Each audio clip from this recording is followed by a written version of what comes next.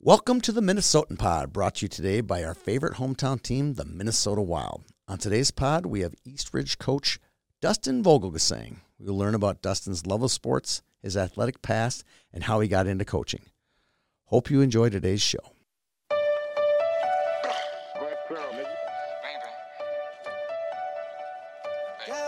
You need to stay up out the streets if you can't take the heat.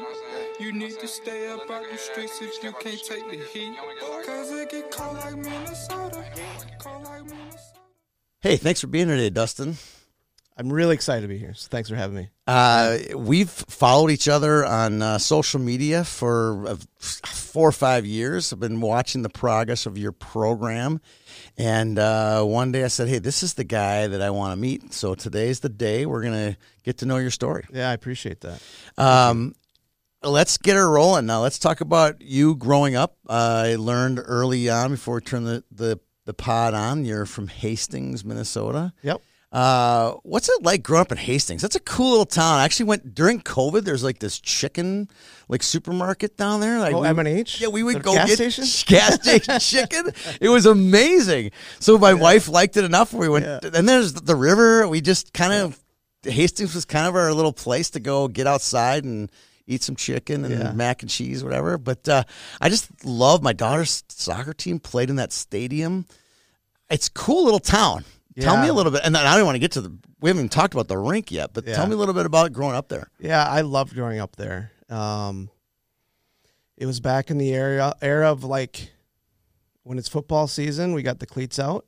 Yep. And then when it's hockey season, those went away, and then you put your skates on, and then when that was done, you put those away and you played baseball. And we had a group of friends from 6th grade till we graduated that all did that.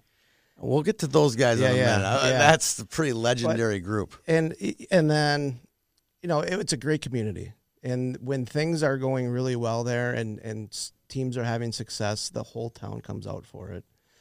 You can imagine a section final football game at that field and what that would be like. Lord. It was incredible. Lord. It was incredible. The coolest stadium. There's probably, it's got to be top 5 stadiums in the state. I was up in Duluth this summer and saw Duluth East, which actually overlooks Lake Superior. I've never seen that. That is cool. Yeah. I mean, it's got to be that. It's got to be Lake Superior to beat what Hastings has. I mean, so cool. obviously I'm partial down in to the hole it. like that. It's super neat. I'm partial to it, obviously, because Did you play football in high school? You made it all the way, right? Yeah, played football there. I love it. They continue to make it better too. Yeah, it was awesome. My daughter was like, we're playing at Hastings. Like, no way, I got to see this. I mean, not that I would have missed her game, but it was super cool to be down on the field there. It was really neat. Yeah. All right, so growing up, how many siblings did you have? So I have a younger sister who's 3 years younger than me that still lives there. She's a nurse. And then my younger brother who's 10 years younger than me. 10 years? 10 years, lives down there with his wife. All right. And he's in medical device sales. My mom still lives there. My dad passed away in July of 2001. Of 01? 2001. So, 2021. 21. I'm like, wow. Yeah, sorry. 2021. All right. So most of the family's still down there. I still have a couple of really close friends that still live down there too. So, what did your parents do for occupation? So my mom was a paralegal, still working. My dad was a sheet metal worker. Really? His claim to fame that he was a foreman on the U.S. Bank Stadium, putting the sheet metal all throughout the entire stadium as a foreman. That was a big project. Big job. Yeah, he's pretty. Is that the biggest one? Yeah, he was pretty proud of that one. Yeah, for sure. Okay. Yeah. So he was hard. That's you're watching him get up every day. Blue collar. Going to work dirty. I mean, came home dirty every day from work. Yep. Hard hat, lunch pail, the whole thing that you try and tell your hockey teams. Yeah. Yeah, he really did that. Yeah. Did that? What do you do for a living? So right now I'm a sales manager at Pella Windows and Doors. Your fingernails look way cleaner than when your dad's were at this point. I have office hands for sure. I mean that as a compliment, but also, we make fun of him. Like my dad would do that. He goes, "Yeah, I could spot a guy by his hands what he does for a living." No doubt about it. Yeah, yeah. So I'm a sales manager at Pella Windows and Doors, based out of Plymouth. And how much travel do you have, and how do you work that around being a hockey coach? So prior to that, I was at 3M, and I was part of the layoffs in May, and got hired on right away at Pella. So I don't know what that's going to look like yet as far as the work to hockey ratio when the season You gets probably going. had it figured out at 3M, right? Because you were there long enough. Yeah, for sure. And so I'm interested to see how it's going to be, but I have the support staff there as far as my manager, the vice president of sales, and even the owner are all big hockey people. Really? And even the You think owner, they'll be watching this? I don't know. We'll see. I think the vice president of sales will. Really? Mark Brandenhoff. He's a big hockey guy. Okay. Lives down in Lakeville. I'm sure he'll watch it.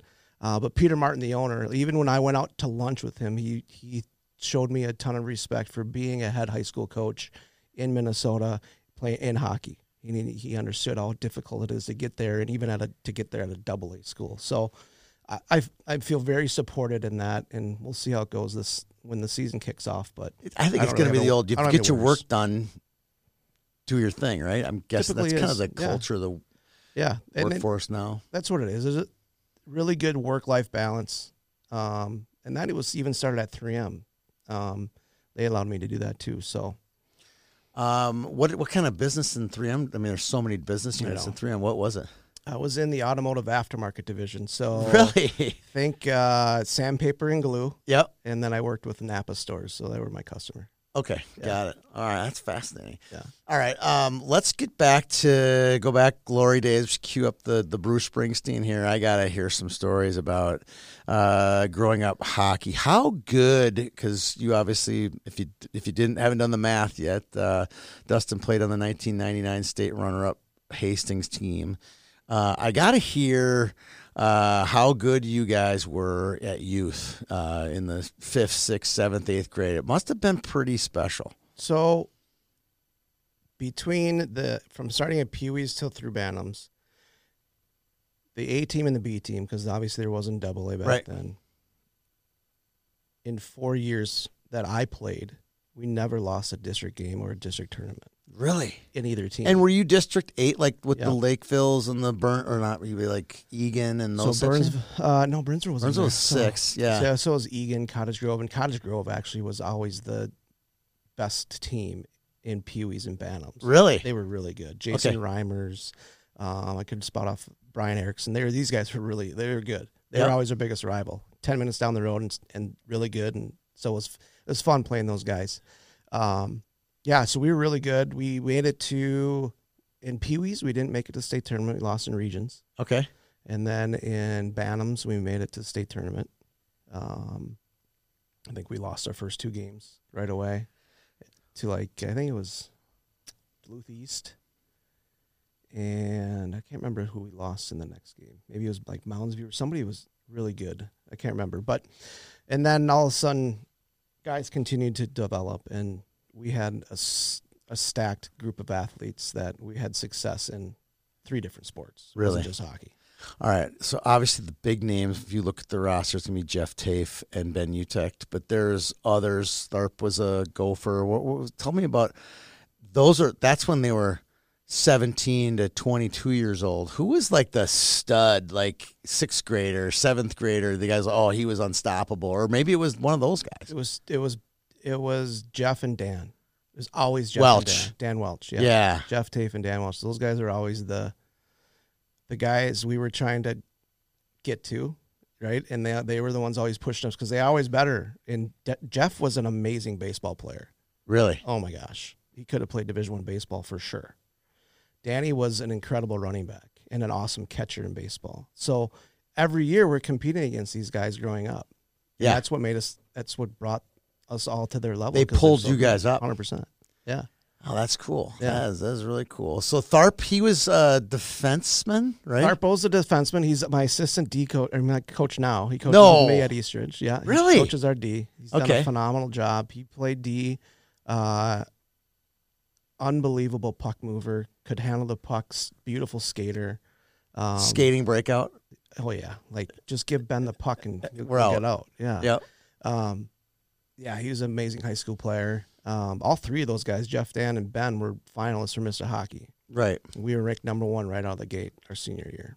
That's why I kept going with the youth thing, because I remember following you guys. Because, just even then in the late 90s, as a hockey fan, I'm like, this is super cool. Yeah. We have a non-Minnetonka, Edina, Duluth East, Jefferson. No, they aren't in this. They aren't in the conversation. You guys were in the conversation. Obviously, Roseau, too, had a stacked team as well. They didn't have a guy under 6 feet. They're massive. Yeah, and then, like, not only, like, Jeff, Dan, and Ben, but we had Adam Gerlach. Right. Stud. He played Division I hockey. Matt Vanderbosch played Division I baseball. Joe Stewart was a really good hockey player. I've never heard of him. Tell me a little bit about Joe. Joe's a good dude. He's a very passionate man. Very passionate man. What was he like as a young man? Same. Like, one of the best competitors I've ever been around. And if you're in a dark alley, I picked Joe. You bring Joe. Yeah, I'm not going in. If Joe's in there, I'm not going in there. He might have been a better linebacker than he was. I could see that. Defenseman in hockey. I could definitely see that. And Ben Utek was one of our goalies. I'm sure I'm missing some guys, but just an incredible group of athletes. I love it. Got lightning in a bottle. And like Adam Gerlach and Matt Vanderbosch, they were juniors my senior year. They played in 3 straight state championship games. That year. So their junior year in hockey. Yep. We won the baseball state tournament. Yep. And then football. Their senior year. Was there I don't want to get into demographics, but what was the demographic sweet spot for in 1981 and, in Hastings? I don't know. But if you think about, if we look back, the leadership people in each of those kind of sports, they're like, you think of Bob Majeski, who was the head football coach. Huge. He was a great athlete, but then he built youth program. He was the first one to start a youth football program starting in 6th grade. I was a 6th grader the first year it started. So that helped it along. This is very controversial, but it's okay. In Hastings, when I was in 6th grade, they also started the in-house squirt program. So we played. They still have it. I don't know if they still have it. They do to some degree. Hybrided, not like it was. They're not playing in the Squirtacular. No. So that was a big key factor in the way we all developed, I believe. Okay. And then baseball, Chuck Tafe led the way. Jeff's dad, who was a great baseball player, and then with his buddy Doc Loudon, who was the head baseball coach. They just kind of stuck with this group and developed all of us, and they made sure. I love the most thinking back to those days. They made sure everybody got to be as good as possible because they knew that was going to help their son be as good as possible. Right. And it just took us on a journey that, like, being a high school coach for, 15 years now, like, I really respect and, like, understand how difficult it is to get to the levels we got to when I was a player. So after high school, because I want to get back to how you got into coaching, but let's talk about your athletic career. What did you do after high school? I played football at UW River Falls. Okay. Falcons? Yeah. The Falcons. Right? Yeah. They're ranked number 4 in the nation this year right now. Football? In football. Yeah. Wow. They're on a roll. Okay. They got Whitewater this weekend. It'll be a big one. They're always tough. Whitewater's really tough. Yeah. So I looked at playing either baseball or football. I even looked at a little bit of hockey. It just worked out that football for me was my path. What position did you play? Played quarterback. Really? Yeah. You're not very tall. You're not the Tom Brady. 5'9". You're the Doug Flutie type. I had to throw to an area and not really necessarily the person because I couldn't see over the line. Yeah. But at River Falls at that time, they ran the wishbone offense. So I was a glorified running back. I just got the snap and threw 5 times a game or something like that. But it was a lot of fun. Did you play all 4 years? I played 4 years. That's impressive. I would have played a 5th, but I herniated my disc, L5 disc in my back for a second time in the off-season lifting going into my senior year, and that was enough for me. I had enough. You would have had to rehab, redshirt senior. That's a bad look. I went through that the entire summer before trying to rehab. I started for 2 years. I would have been a 3-year starter there. I was a punt and kick return. My punt returner and kickoff returner. She must have had wheels. I was fairly fast. Did you have wheels on the ice? No. No. Oh, relatively speaking. I mean, you had guys like Gerlach and Vanderbosch are 2 of the fastest people I've ever met. And then if you watch Danny, Jake Majeski, he made it look these guys, easy. Those guys made it look easy. They could fly up and down the ice. Yeah. So I had to just get the puck out ahead of them Yeah. Let him go chase it Kind of down. like football, Yeah, right? A little bit. Oh, I'm impressed that you made it all the way through. 'Cause it's hard. It's a grind to make it all the way through college, 4 years of college, especially football. Your body takes a pounding. It did, especially playing quarterback in the wishbone offense. Yeah. A chiropractor's a good friend of mine. Put it that way. Yeah, right after I ran a wishbone too. Right after you fake a fullback, I would pray for the next 3 seconds. Yep. Don't kill me, please. Oh, yeah. I was always think I And don't then want your to coach get is murdered. telling you to carry out your fake, right? Yes. Yeah. Exactly. So you get hammered. Yeah. Yeah, I know exactly the feeling you're talking about. We switched to a Delaware tee, which is a lot. There was a lot of misdirection and a lot of faking. Yeah. But there wasn't a lot of what you're talking Yeah. about. That was more like 8th to 9th grade. It was brutal. Yeah, it was. I loved it though. We had some okay teams. We were about average. The WIAC's pretty difficult Yeah. football conference, but yeah, it was a great experience. Not that this is a hockey podcast, but isn't there like some scholarship money over in Wisconsin? No? Division III. I thought at some point that those kids were getting money versus Could the have kids changed, from, but I the know kids I didn't from get anything. Minnesota for sure weren't getting money. So I know it was I didn't more, a lot of those good Minnesota kids would end up in Wisconsin. Maybe I'm wrong. All right. Okay, so let's go through all of your coaches then, college football, youth coaches. Did your dad ever coach? Coached a little bit through squirts, maybe assisted. Was he a hockey player growing up? He just through high school, yeah. Okay. Yeah. Where did he grow up? Grew up at in Cottage Grove. Okay. Yeah. All right. Both my mom and dad did. So let me hear your coaching influence. I gave you my whiz wide story before we went on the air. Well, tell me what got you into it. Man, there's so many. Just like probably a lot of us, right? Influenced by our coaches. I was lucky enough to play for 3 Hall of Fame high school coaches. Yeah, you listed them. Let's get them out here. Bob Majeski. Yeah, football, Russ Welch in hockey, and Doc Loudon baseball. And each guy I took a little bit from in the way they do things and how they ran teams and how they affected like me as a kid and as a player and relationships that I had with them even after playing. Jake Majeski, who was Bob's son, was my best friend growing up, still to this day. So you got to go over to his house and study him both as a dad, as a husband. You know what I mean? But he was always Coach Bob. Coach Majeski. No matter what. Always Coach Majeski. And I even asked him after a few years after I graduated, like, you were always Coach Majeski. He goes, yep. He goes, because I knew you were going to play for me one day. Oh, so when you were in 6th grade, he was coach. Coach Majeski. You weren't Jake's dad. Not Jake's dad. Coach Majeski. Yep. But then Russ was different. Russ was a little bit more. Russ was Russ.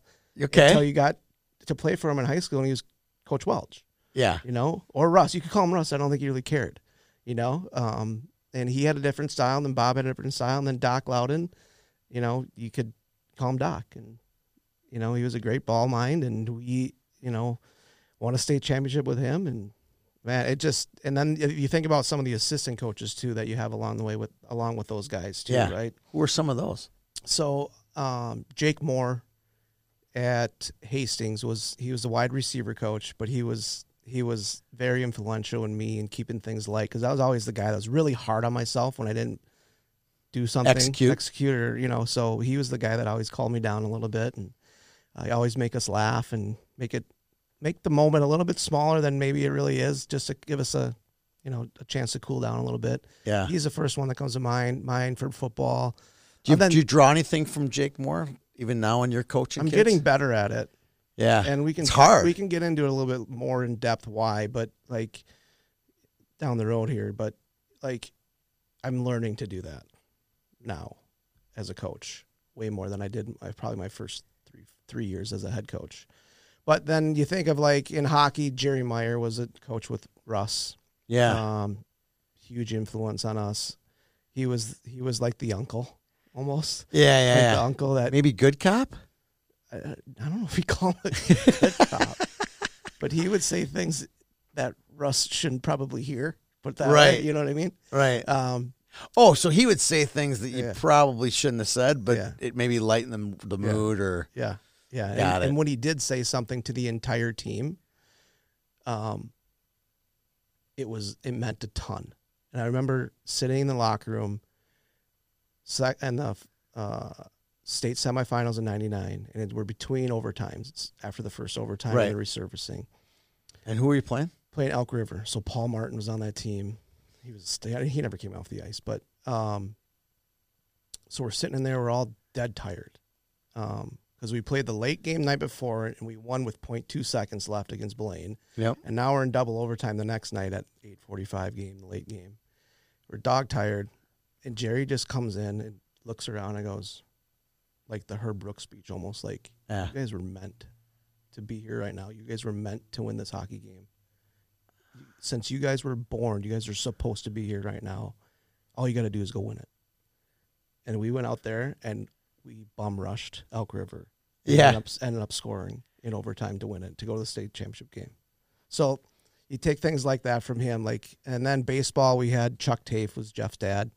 One of the smartest baseball guys I've ever been around. And then we also had Dan Peltier, who was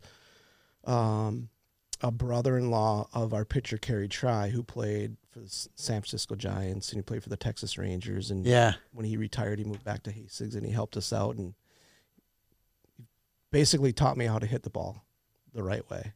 It really changed my swing and changed the way I made contact, and made me a pretty good baseball player at the end of the day. So, there's so many people that in your life that you can take bits and pieces from that, shape you who you are today. All right, so I got you graduating college, being out in the professional world, like around 2004 or 5. How did you stay involved with the game? How did you get started with coaching? It wasn't 18 years ago, was it? So I started in because I got you Eastridge 5-6 years ago, right? 2003. I started coaching right away. Then, yeah, right out of college. Yep. And my parents had just gotten a divorce, and I had, like I mentioned before, my brother's 10 years younger than me. Right. So he's like 12, 13 at the time. And I'm like, I got to figure out a way to stay around this kid just for support. Yeah. Right? And he ended up making the PUEA team at Hastings. And the head coach, who was Phil Sykes, who played at North Dakota, played a bunch in the NHL, was the head coach. So Phil asked me to be his assistant. You want to come help out? In his Western Canadian accent. Yeah. You can really imagine. And I jumped on. I helped out, and I fell in love with it. I've always loved hockey. Hockey was always my favorite sport. Yeah. I just wasn't my best. Sounds really familiar. And so getting an opportunity to go in and coach at a PUE level, just to be around my brother, sparked into what has now been 20 years. And the last 7 as a head coach at Eastridge. What were the first 13? I gotta hear this before, because I have a whole slew of Eastridge related content here. But let me hear how you got started. Obviously Pee-wees, and then was it mostly youth? Did you come to some high school? So I spent 6 years at the PUEA level. Really? So I'm sure you became the head coach eventually. Yep, I did. After 3 years coaching with Phil, I took over and spent 3 years there. And then an opening opened up. Actually, I think Jerry Meyer left Hastings bench, the varsity bench, and then Russ asked me to coach with him on the varsity team. So I went from PUEA to varsity. I love it. And spent 5 years there. The entire time, my wife and I had got married right around the same time I started coaching, but we had been living in Woodbury. And I promised her that if anything really ever opened up as I continued to coach and got better at it and saw this maybe doing long term, I promised her that if something in Woodbury opened up, either Eastridge or Woodbury, I'd try and go for it. Right, because you live there. Because we lived there. It made sense. And the spot opened up at Eastridge to be the head coach back in 2014, I think. My dates are right. Yeah. And I had the best interview I've ever had in my life. Not going to lie. I killed it. But you didn't play in the NHL. No, I didn't. So sorry. So I'm walking out of the school after my interview thinking, man, I did pretty good here. This is great. And I'm checking out. And you had varsity assistant coaching experience. Lots. 6 years, right? Yeah. All right. Love it. So then I'm scrolling to check out of the school. You check in, check out, and I'm scrolling, and I see the name Wes Walls there. And there's no way I'm getting this job. No way. But literally 2 hours later, Wes called me. And he said, hey, come meet me at Prestwick for a beer. Let's talk about this. And then there at the bar, he asked me if I wanted to be his assistant and help him kind of be his associate head coach a little bit. And it was an offer that I couldn't Did you refuse. know him? No, never met in my life. Do you think, again, this is just my gut here, and maybe I shouldn't even ask this question. Do you think at some point in the interviewing process, AD, coaching committee, whoever it is, they might have said, hey, you might want to go ask this young buck to be on your staff because we probably would hire you because he killed his interview. Do you think that might have happened? I don't know. That's what I'm thinking.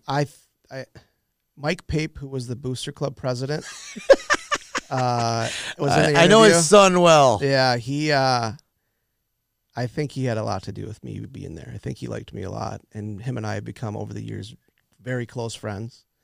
And I think that's where it started. Was Mike Pape making sure that I had an opportunity there. All right, well, good. And then how long was West there? At least 3 or 4 years, right? There for 3. 3? Yep. Okay, so you were there like in 16, 17. They had a decent team in 16 and 17. That was I'm trying to think back to the dates.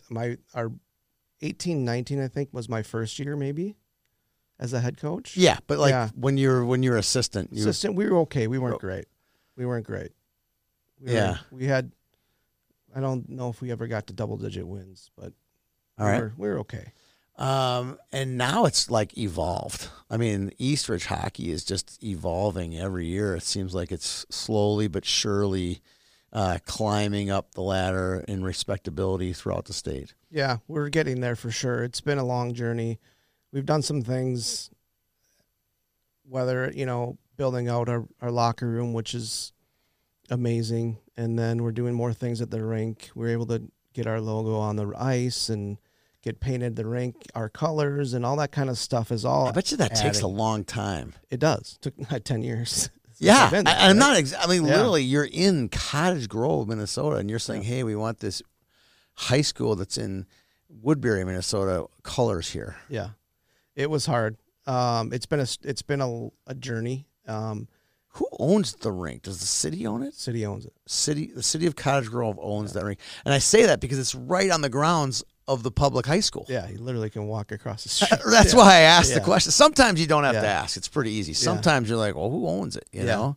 Yeah, so the city owns it. City leases it from the school district. The land, probably. Yeah.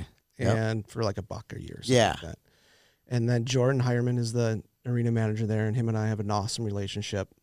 And he's been pretty helpful in helping us kind of transition that rink into one that is kind of more Eastridge, right? But still representing the youth program there with their logo on the ice and things like that. And so that kind of has helped us a little bit create an identity. I think so. That was what we were missing right away was some type of identity, right? And now we kind of have it. We're starting to get players that are wanting to play at Eastridge, which is exciting. You think of Grant Conan. Grant Conan could have played anywhere. Yep. But his family, and now Blake's there and Lance is on his way. Like they wanted to come to Eastridge, and Grant's our all-time leading single season scorer with 50 points last year, which was awesome to see him get.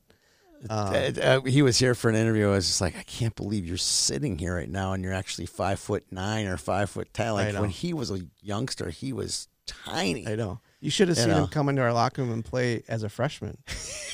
Smallest kid I've ever had. Yeah. But he turned out to be, arguably the normal best. height and a great. He was always super skilled. Yes. There's no question. Yes. He had the skill for that. Yeah. So we're getting players like that that want to come and play at Eastridge, and that's exciting. So tell me what you're pretty proud of the locker room that you guys built, and I think you made a statement before we went on the air. It's the best locker room in the state. I'd put up against anybody. All right, tell me about it. So we raised a bunch of money over 5 years to build it out, and we had one dad that finally put the nail in the coffin with it. His kid was a JV player, and before we had the locker room, he said, "Power play minutes, and I'll pay for the whole thing." And you went, Done. Does he want to see on his jersey? Yeah. No problem. What else you want? Yeah. No, and he was frustrated with his son bringing his gear back and forth and having to sit in the dead of the winter in his car and frozen before practice. And so he's like, let's figure this out. So he was, his name is Sean Schmitz. He was a huge help with that. And we had a great booster club that did a ton of fundraising for it. But it's a big locker room. We have 40 stalls, separated 20 and 20. Yep. 4 showers, bathroom. We have a dry room that we just putting together now. I love it. We have obviously an equipment room where we have our skate sharpener and all our jerseys and all our stuff to fix equipment. The kids are actually building out a player lounge now in one of the rooms. Oh, then there's going to be a so they have an Xbox. Xbox. And a TV. Yep, you knew the Xbox is coming. They went and got. I think part of me is just jealous because we had our own lair at Southwest. Yeah, we never had video games in there. That was about 5-10 years before that ever came, but we would have for sure. Oh yeah, these kids are gonna have spend time. That's the point, right? Like, you want them to spend time with each other and enjoy the place they're gonna be at. And so yesterday I'm in there doing some stuff in the locker room, and in walks 2 of our players with a couch from the Goodwill. And they brought the couch right in there, and it did all the work, right? Yeah, and a lounge chair, and I think Davis Plifka said that they negotiated a $35 couch down to $5. Nice. So they brought that in from the Goodwill, so they're building it out on their own. Just the size of it, and it's off the back underneath the scoreboard.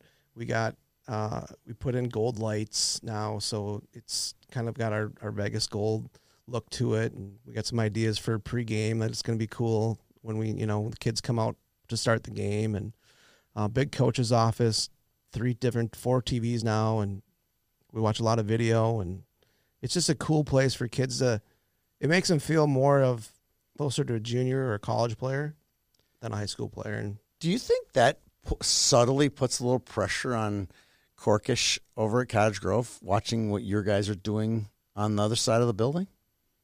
I don't know. Maybe a little bit. I would think kind of keep up with the Joneses. Sometimes the Joneses are 10 miles away, but this is like literally 100 feet away. Yeah. And, I did it for us to give the kids as best experience as possible. And I think Cork really wants to do that too, for sure. Yeah.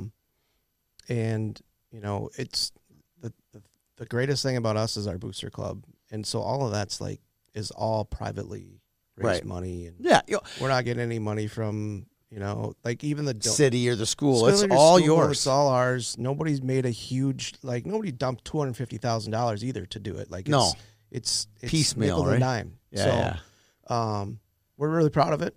We love that our kids get to use it. We're super lucky that we get to have it. That sounds pretty cool. But I'll put it up against. Oh, I can't wait to see it. Peter claims he's doing a locker room set of videos this year, so obviously that'll be one of his first stops is seeing you guys. We'll love to have him. Hey, Minnesota Wild fans, we're less than a month away from the season opener with Florida. Maybe this is a year you get a season ticket package. This year, the Wild offers flex packs for 11 games only. You can get weekday or weekend games. If you're a snowbird, you can watch fall and spring hockey. But my favorite is the Eastern Conference only teams. You can see Boston, Philly, the Rangers, Penguins, Capitals, those types of teams only. I really love it. This year, you should heed the call and become a season ticket member today. Okay. Let's talk a little bit about, we've touched a little bit. I don't want to ignore it. Let's talk a little bit about the Cottage Grove, Woodbury, Eastridge. Just touch on it a little bit here about, that part of your job, because it's a part of your job. I'm not want to ignore it. So there's a lot of politics, we'll call it, conference room stuff going on right now, where there's meetings and there's conference rooms. I just know that there was a meeting for District 8 last spring or late last winter. There was a meeting with Minnesota Hockey. There's been a lot of different meetings about this topic. Could you just kind of explain from your perspective what it is what the problems are, what the solutions are, just so people know, this isn't just as clear cut as Jefferson and Kenny, Osseo Maple Grove, and Osseo and Maple Grove, and Yeah. Lakeville and Duluth. There's a lot of different these large associations, and you guys are having this similar. I would hate to say the word tug of war going back and forth as to how it's going to work. Yeah, it's been an ongoing thing for as long as I've been around at Eastridge, and so Eastridge is a school boundary that is within both Woodbury and Cottage Grove. The city of Woodbury and the city of Cottage Grove. Yeah. That's what people don't understand. It Yeah. crosses into both. Yeah. And there's 2 hockey associations, one for Cottage Grove, and you guys are kind of in the middle. Kind of in the middle.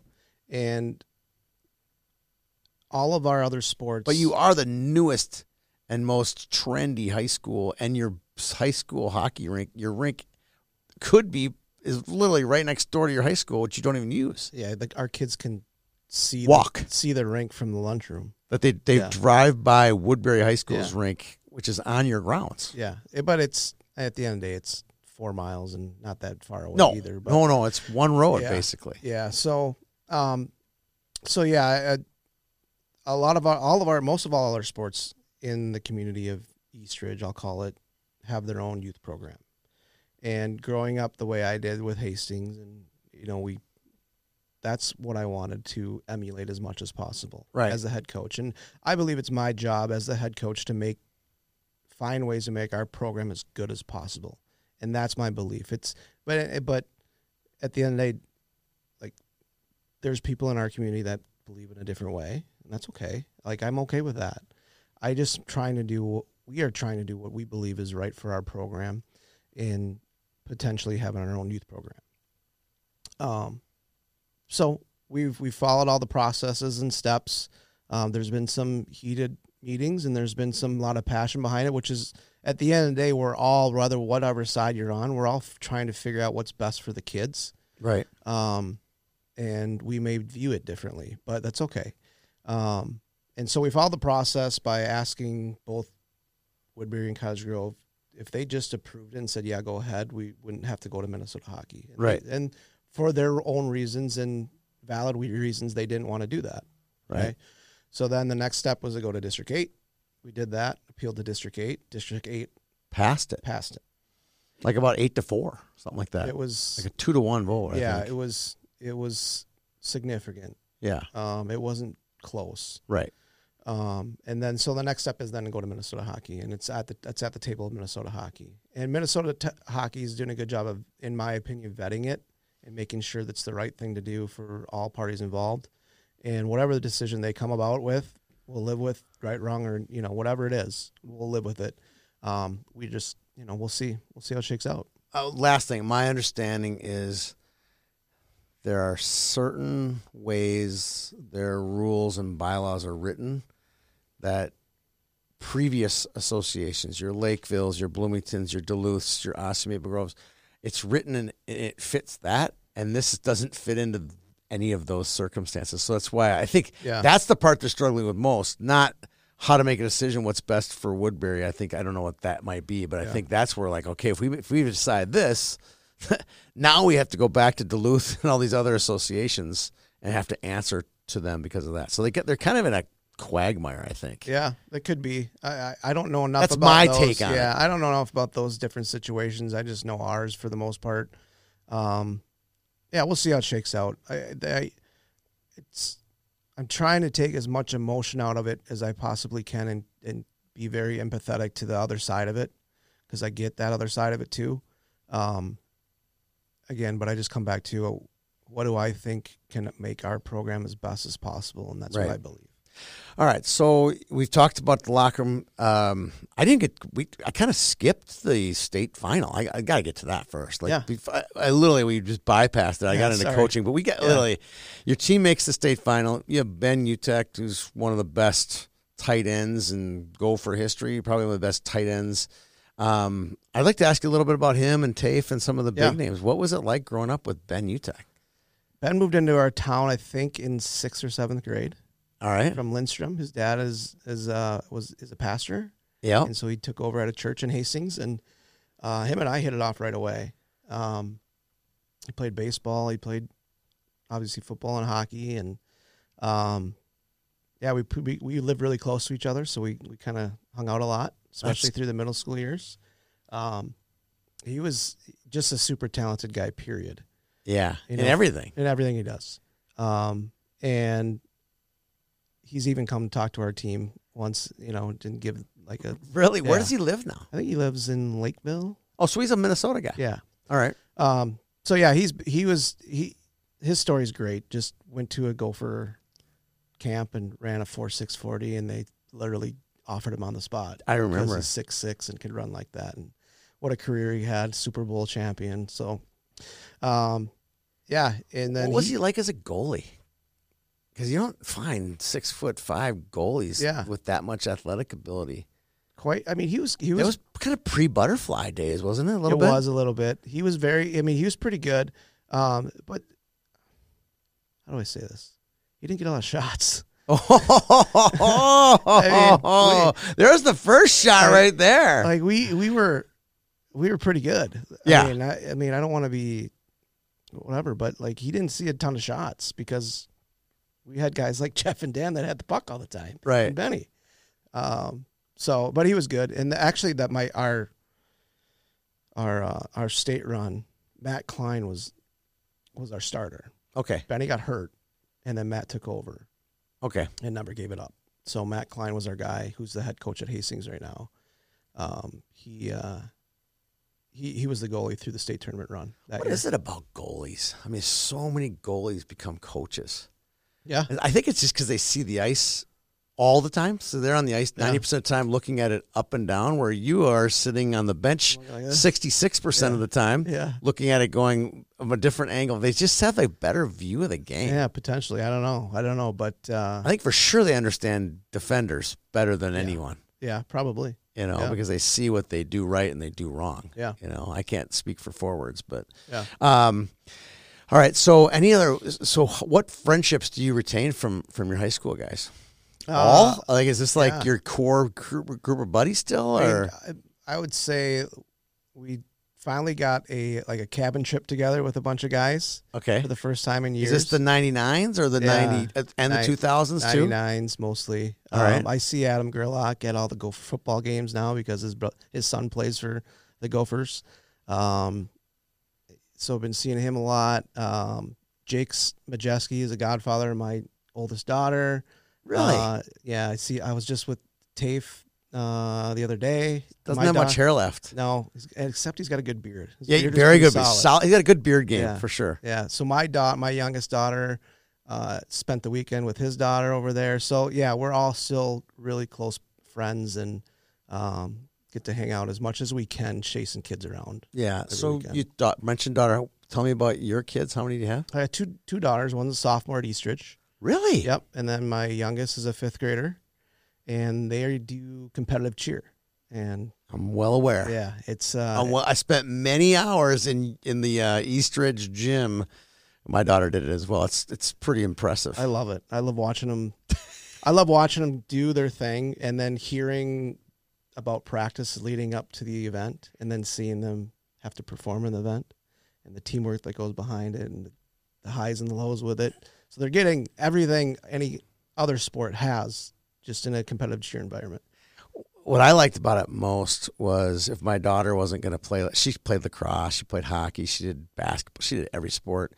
But what I liked most about it was how physically taxing it was on her body.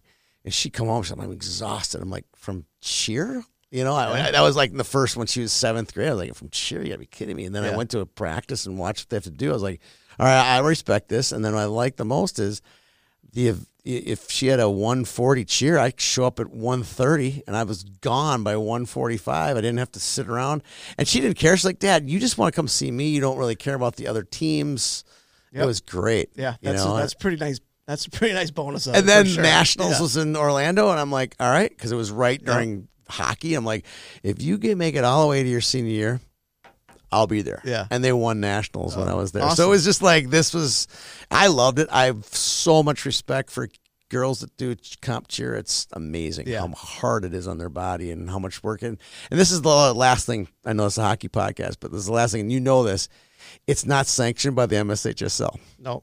So that means our crazy coach / teacher, she'd have them running 11 months out of the year. They had like 1 month off, and that was it. And then it was like, all right, back at it June 1st. Yeah. Like, it was amazing how committed and tryouts are in May. They don't cheer until October. I know. The first one's this weekend. Yeah. It's the first and they're going hard all summer long. Like, there's no like coaches can't coach past June 30th stuff. Not for them. No. I'm like, this is crazy stuff. Yeah. But they love it, and they have fun with it, and it gives them something to try and achieve. So I love it too. Yeah. All right. And what does your wife do? My wife owns a hair salon. Nice. Yep. And then she also owns a home decor and furniture store down in Afton called Dwell. How? I know. How? Yeah. And you coach hockey? I coach hockey. Well, she has her Dwell, like that's her passion project. Yeah. And then hockey's yours. Okay. Yeah. Got it. Well, this is cool. I've got to know a lot about you already. All right. So we talked about coaching. This is the one more I would call it subject matter expert. And I've said this a few times. I've alluded to it before. In our podcast, that I know I get shot down by the Minnesota hockey gods. John Mariucci would, turn in his grave if I said I think they need to add a third class. And I'm not everyone deserves a trophy kind of guy. I'm just not that person. But I think there's like this missing trophy out there for teams in the middle class, as I like to call them. Your Eastridge, your Mounds View, your Jeffersons. There's a lot of programs around the state who I contend when your season starts mid-November, you aren't really, thinking, okay, well, I can't go on vacation March 7th through the 10th this year because we could be in state. You could book your vacation. Usually as the Eastridge coach, you can kind of book your vacation. Yeah, we've been there. Around. You know what I'm saying? Yeah, I hear you. I know what you're saying. And I don't, but you know what I'm saying. But no, I hear. What I'm trying to say is, vacation is a little rash, but you get the idea. Yeah, I do. The point being is, I want there to be strong youth hockey in Shoreview and Columbia Heights and parks in Brooklyn Park and Bloomington and Woodbury. I want there to be strong youth hockey in these corridors. If we don't retain that strength there, we're getting to a tier one. Especially girls is worse, but we're getting kind of to a tier one model in Minnesota without it becoming tier one. There's 30 teams in the state. You know it, I know it. They won't play you if you called up Pat Andrews in Hermantown and said, hey, Pat, I want to play you. Like, well, we don't play Eastridge. We already got our list of teams, right? We got our list, right? Hill Murray's not going to play you, right? Like, unless it's conference, right? How do we get something? And if that doesn't change, what do you do as a coach? Because right now I see you busting your behind, building locker rooms, chasing kids from Woodbury to come and play for you in high school, not recruit, but just like trying to make it an attractive place to play. Talk to a little bit about what I just said there. Yeah, it's interesting. One of the other hats that I wear is I'm the president of the Minnesota Hockey Coaches Association. So this has been kind of an ongoing discussion of how do we make sure those fringe schools, specifically to enrollment, how do we make them have as much success as possible to grow the game in those areas? And there's been some things that have been kicked around. I can't really speak to it quite yet, but I mean, I'll be honest with you. The three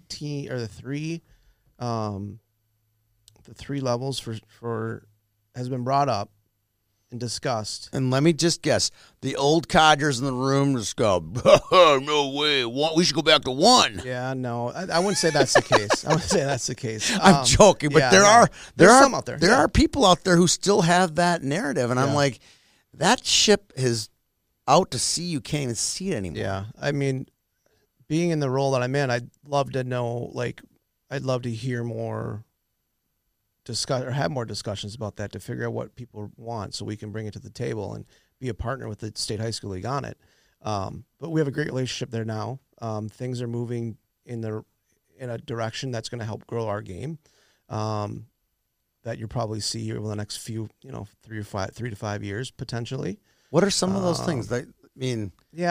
What's a concept? Yeah, I think it's figuring out ways to make those smaller communities, those fringe communities, whether it's inside the 494 circle or outside it, how do we grow it there?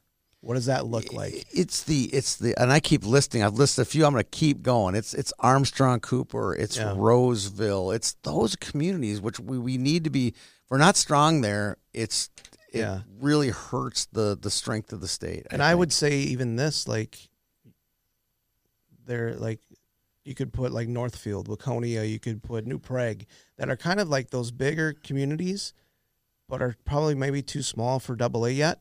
Yeah. They'll get there maybe. Yeah, but this would be a great spot for them. But we need to make sure that we continue to grow that, so if they do go to AA, it's sustainable and they can continue to grow the game. So yeah, I agree. So we align on that a little bit. Although I don't want to put you in the President Association says this, we're going to 3 classes. Yeah. Let me do that talking. I'm a firm believer that 3 classes works for everybody, because then the 32s get their little reindeer games, Yeah. I would say this, it's not as easy to do as you might think. No, because of conferences. There's a lot of things that need to go into it.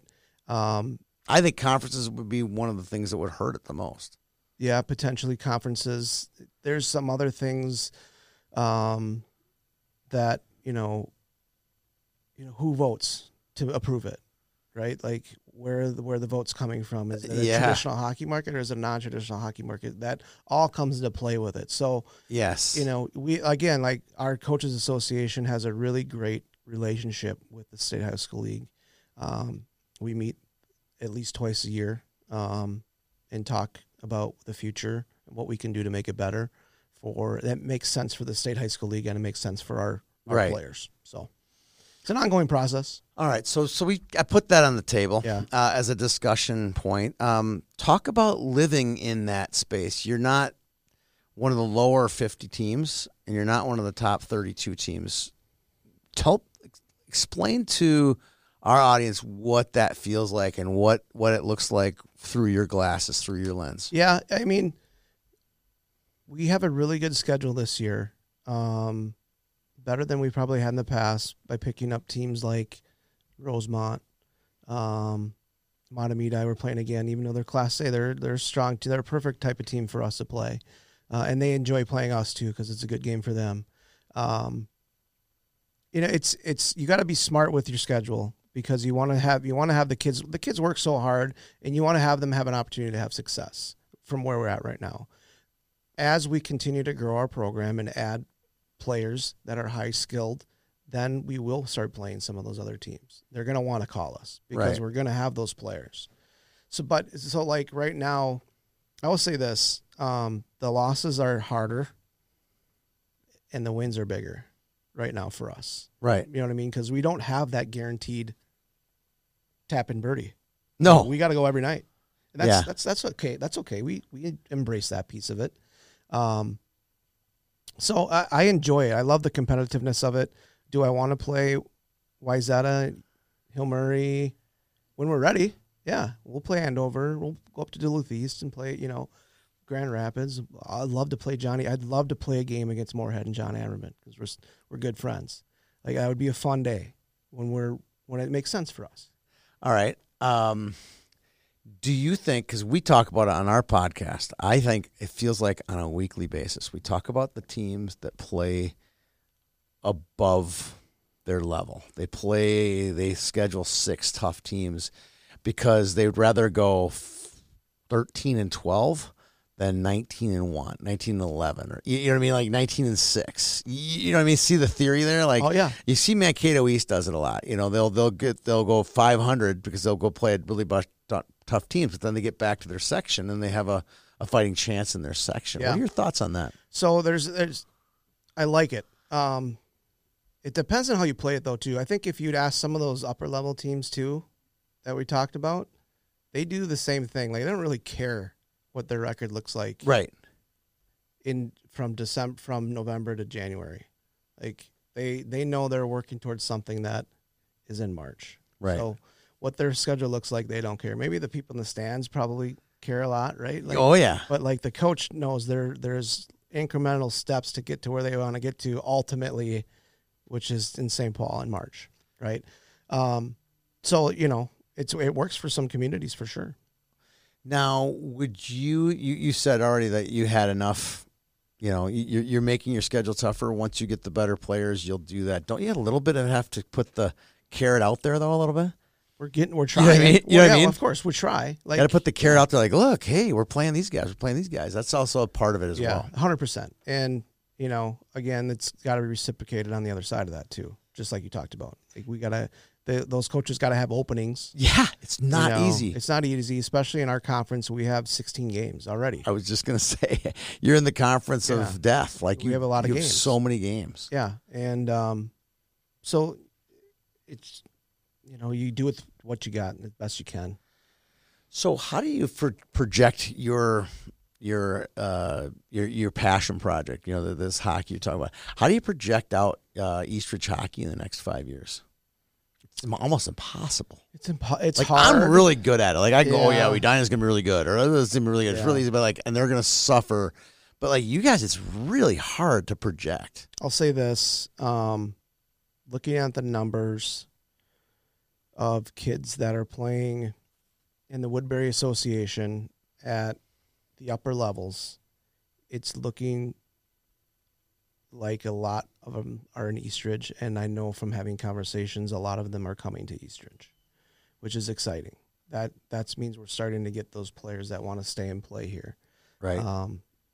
Hopefully that's because we've done a good job of building relationships for a long time that draw on them, and they like what we're doing and are excited about it, and they want to come play at Eastridge. So what does that mean? I don't know yet. We'll see. Like, it doesn't mean we're going to be playing in St. Paul, potentially. Doesn't mean that we're going to be more competitive and potentially win a conference championship. Yeah, I'd say so. I think it's layers, though. Like, if you have a 10-year commitment or a 15-year commitment, like it looks like you're on that projecting to do, I think it's going to take that much time. You're like, hey, I had to build this thing from the ground up.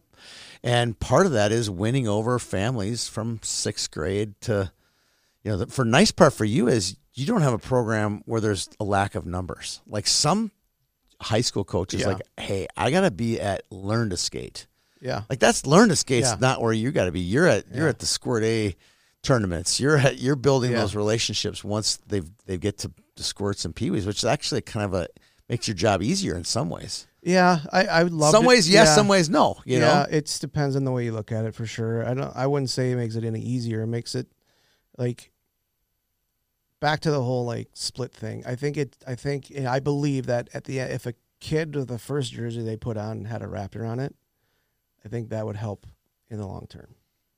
And I don't know if we'll get there or not, but I'm hoping that's the opportunity we have, because then I will be at Learn to Skate. Oh yeah, and so are my players. You'll be handing out pucks, and so and then we can really dive in and invest in that community, because there'd be flags, like they'd be planting flags, the whole deal, right? Yes. I'm waiting for that day, if it ever comes, to be able to do some of that stuff, and we'll see. But yeah, I mean, so I spend a lot of time at the Pewee level, some Squirt level. I get to a couple of those games every year, both Cottage Grove and Woodbury. So I do both of those. Yeah. I get to get to both of them. We meet with families that are interested in coming to Eastridge that live in our boundary. We invite them to our summer camps, and we're just trying to make the best connection with the kid, and then the kid first, in my opinion, because the kid will say, hey, Mom, I really like this coach.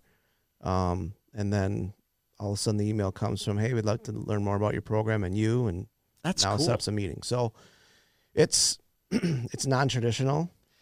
And I'm trying to, even though it's been 7 years, like I'm still figuring out the right way to do it. Yeah. A little bit. You know, it's funny. I said this, and maybe you could just build on this thought, is I tell people all the time, like the state championship isn't won at the rink on the ice. It's often won in the lobby. Getting the right band of dads, the right band of whatever, and all of a sudden you get the right band of Conans and whatever you get it together. All of a sudden, man, I got 3 dads that are committed, and now 17 other dads are following those 3 dads, and all of a sudden you have now you're playing at the X. Yep, you hit the nail on the head. And our assistant coach was talking about that yesterday. Matt Larson, he played at Burnsville and storied career too in high school, and he's one of our forward coaches, and he says the same thing. It's going to take some group, that one group that comes together and says, we're going to stay here. Yeah. We're going to go to Eastridge. And then there'll be groups behind it. That's That's the whole plan. Yeah, that's the whole plan. Yeah. And my like I and said, if my you daughter's ever in fifth get grade. to that, yeah, my daughter's in 5th grade. There you go. So I got at least 7 more years until she's done. You should go to a lot of your daughter's friends' boys at school squirts game because they're going to be another wagon, wagon coming this year. I mean, it's just like one year after another with that Woodbury squirt team. I'll be out there. I'll be out there for sure. There'll be plenty of them. Yeah. Hey, WOW fans, here's a great idea for your next team outing. Get 8 or more of your teammates and go see the best players in the world. Group ticket sales opportunities include intermission skates, blue line buddies, playing games at the X, and getting your team's name on the scoreboard. For more information, contact Group Sales at the Wild. All right, so from a coaching perspective, when you got into it, you got handed a whistle right after college or whatever. What did you think when you thought, hey, I'd like to coach high school hockey someday? Did you ever have that in your brain, or did it only Donnie when Russ asked you to come help out at Hastings? It took the 3 years of being the head coach at Pee Wee's. I started to see some of the kids that I coached the first 3 years start trickling into high school, and I was like, I would love to be on that bench someday. Because you knew the kids. And, I just felt like I wanted to be a high school coach when I was like my final 5th or 6th year as a youth coach. That was my goal, is to be as a head coach behind a high school bench. I always wanted it to be Hastings.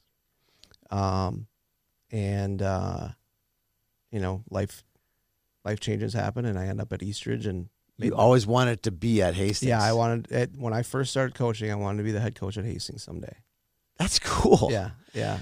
I haven't talked. Again, I got to go back in time here. Let's talk about that barn. I mean, when we talked about the stadium, talk about facilities. I mean, your rink.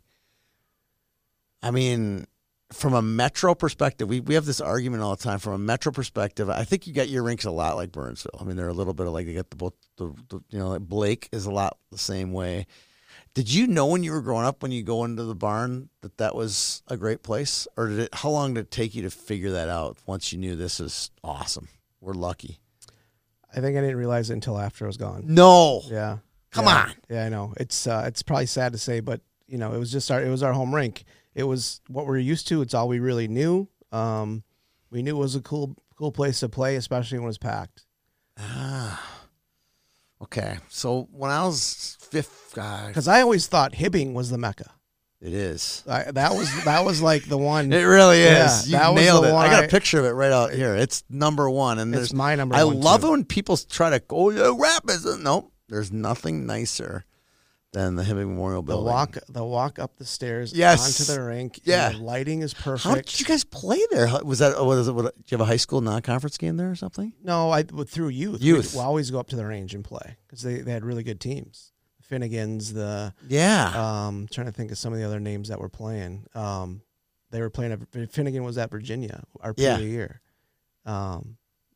Epic battles up there. Yeah, it was fun. Oh, I'm glad that we agree on that. So when I was in high school, maybe took breaks, but the Minneapolis Auditorium, which is obviously where the convention center is now, was this beautiful auditorium, like a little bit like the St. Paul Auditorium.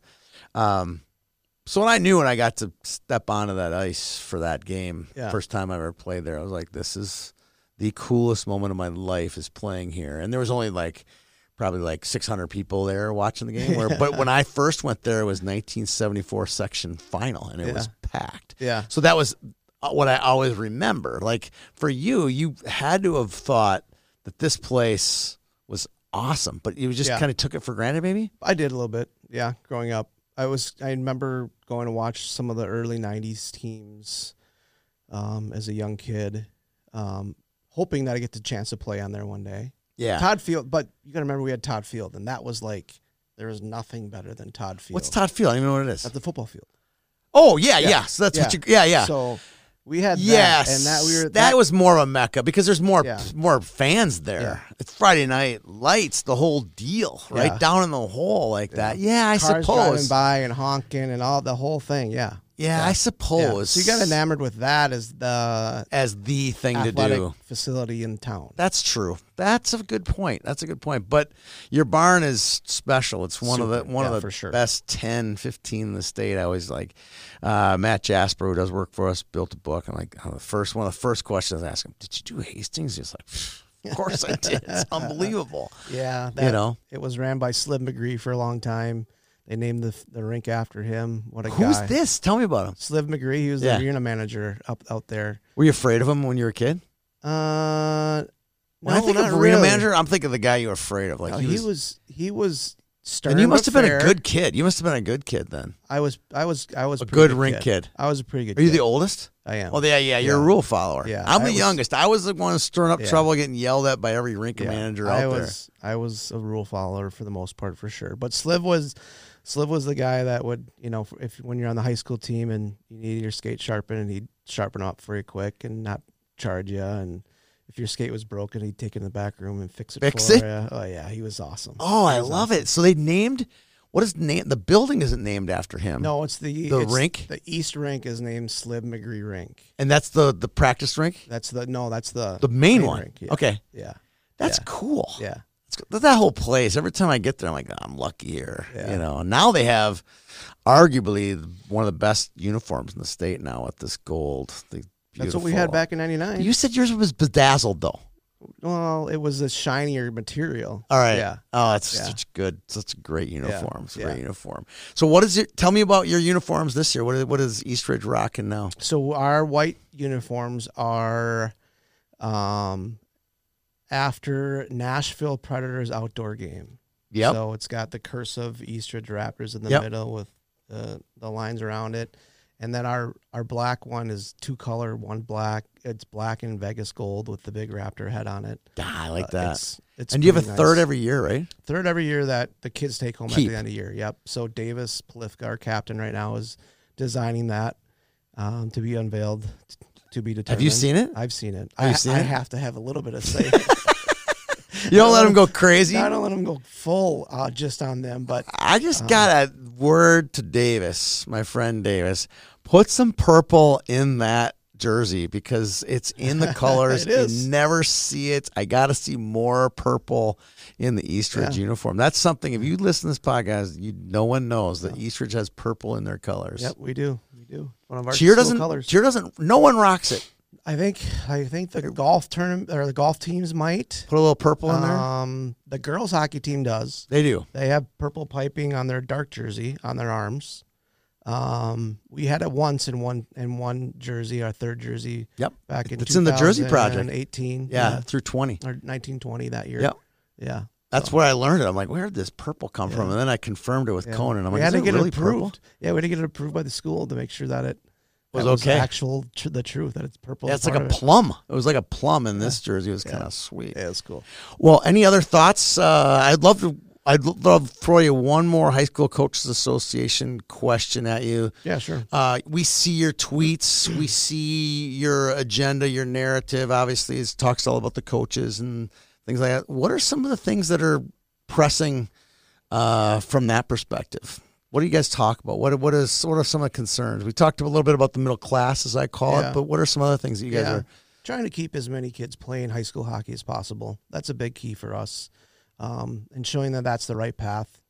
Everybody's path is a little bit different. We understand that piece of it, but the more great players we have playing in our high school league, the better it is for everybody. And I think it can help us grow the game. So there's a concerted effort to make sure that we educate families and players that you don't need to go anywhere. You can stay here, right here in Minnesota, play through your senior year, and you can still have a lot of success after. Would you agree that this is the one thing that it almost seems like a black and white question, right? Like there's okay, we'll say the black is everybody has to stay in high school or you're going to fail. kind of the old Sid Hartman, like if you leave, you'll never get a job in this town, which is, I don't want to be that. And I don't want to be like, you got to leave. And I'm not, I'm definitely not. I'm a big proponent of high school hockey. And definitely not you have to leave high school hockey in order to get a Division I scholarship. There's seems like there's two camps. And you and I know reality, it's gray. Yeah, right? There's a big gray area in there. I always say there's about 3 or 4 kids. Maybe if you include the NTDP kids, include that, maybe make that 8. I think there's like 8 kids that shouldn't play high school hockey. The rest of them have not proven anything to me, haven't proven anything to any college coaches to warrant that they should spend 3 years in junior hockey. Yeah. Dustin. Yeah. If there's a golden answer to anything, please tell me. But it's like this. All you can do is educate based on them numbers and what it looks like. And we're doing a good job of recording those now, and down the road we'll see some marketing stuff come out and show that based on the percentages, if you want to play, the percentage game, kids that stay in high school typically have this success here, and here. And we'll be able to show that story with that. It's not going to be very hard. The stats are there. There's too many leaving right now that I don't think will be succeeding, or who'll look back and realize, wow, what was I thinking? Yeah. And I've always believed this, and I think you believe this too. Show me you can dominate at this level. Show me you can dominate at any level. I mean, and I find that to be true. Kids leaving juniors too early to go play college, and then they sit on the bench. They leave college early to go sit in the AHL. Literally, like, you got to dominate to the point, like look at Logan Cooley. That's a perfect example. Like, he dominated college hockey. He was ready to go, and he was this close to staying. Yeah. You know what I'm saying? Yeah, I agree with you. I think the better you can do in high school, and make a name for yourself, and like our coach Larson says, if you can take care of your own backyard first, everything else will come down the road. I couldn't agree with you more. Yeah. We will end it at that. Dustin, thanks a lot for your time today. I've had a blast getting to know you. Good luck to you. Can't wait to see a game this year. Yeah, appreciate it. Thank you again for having me.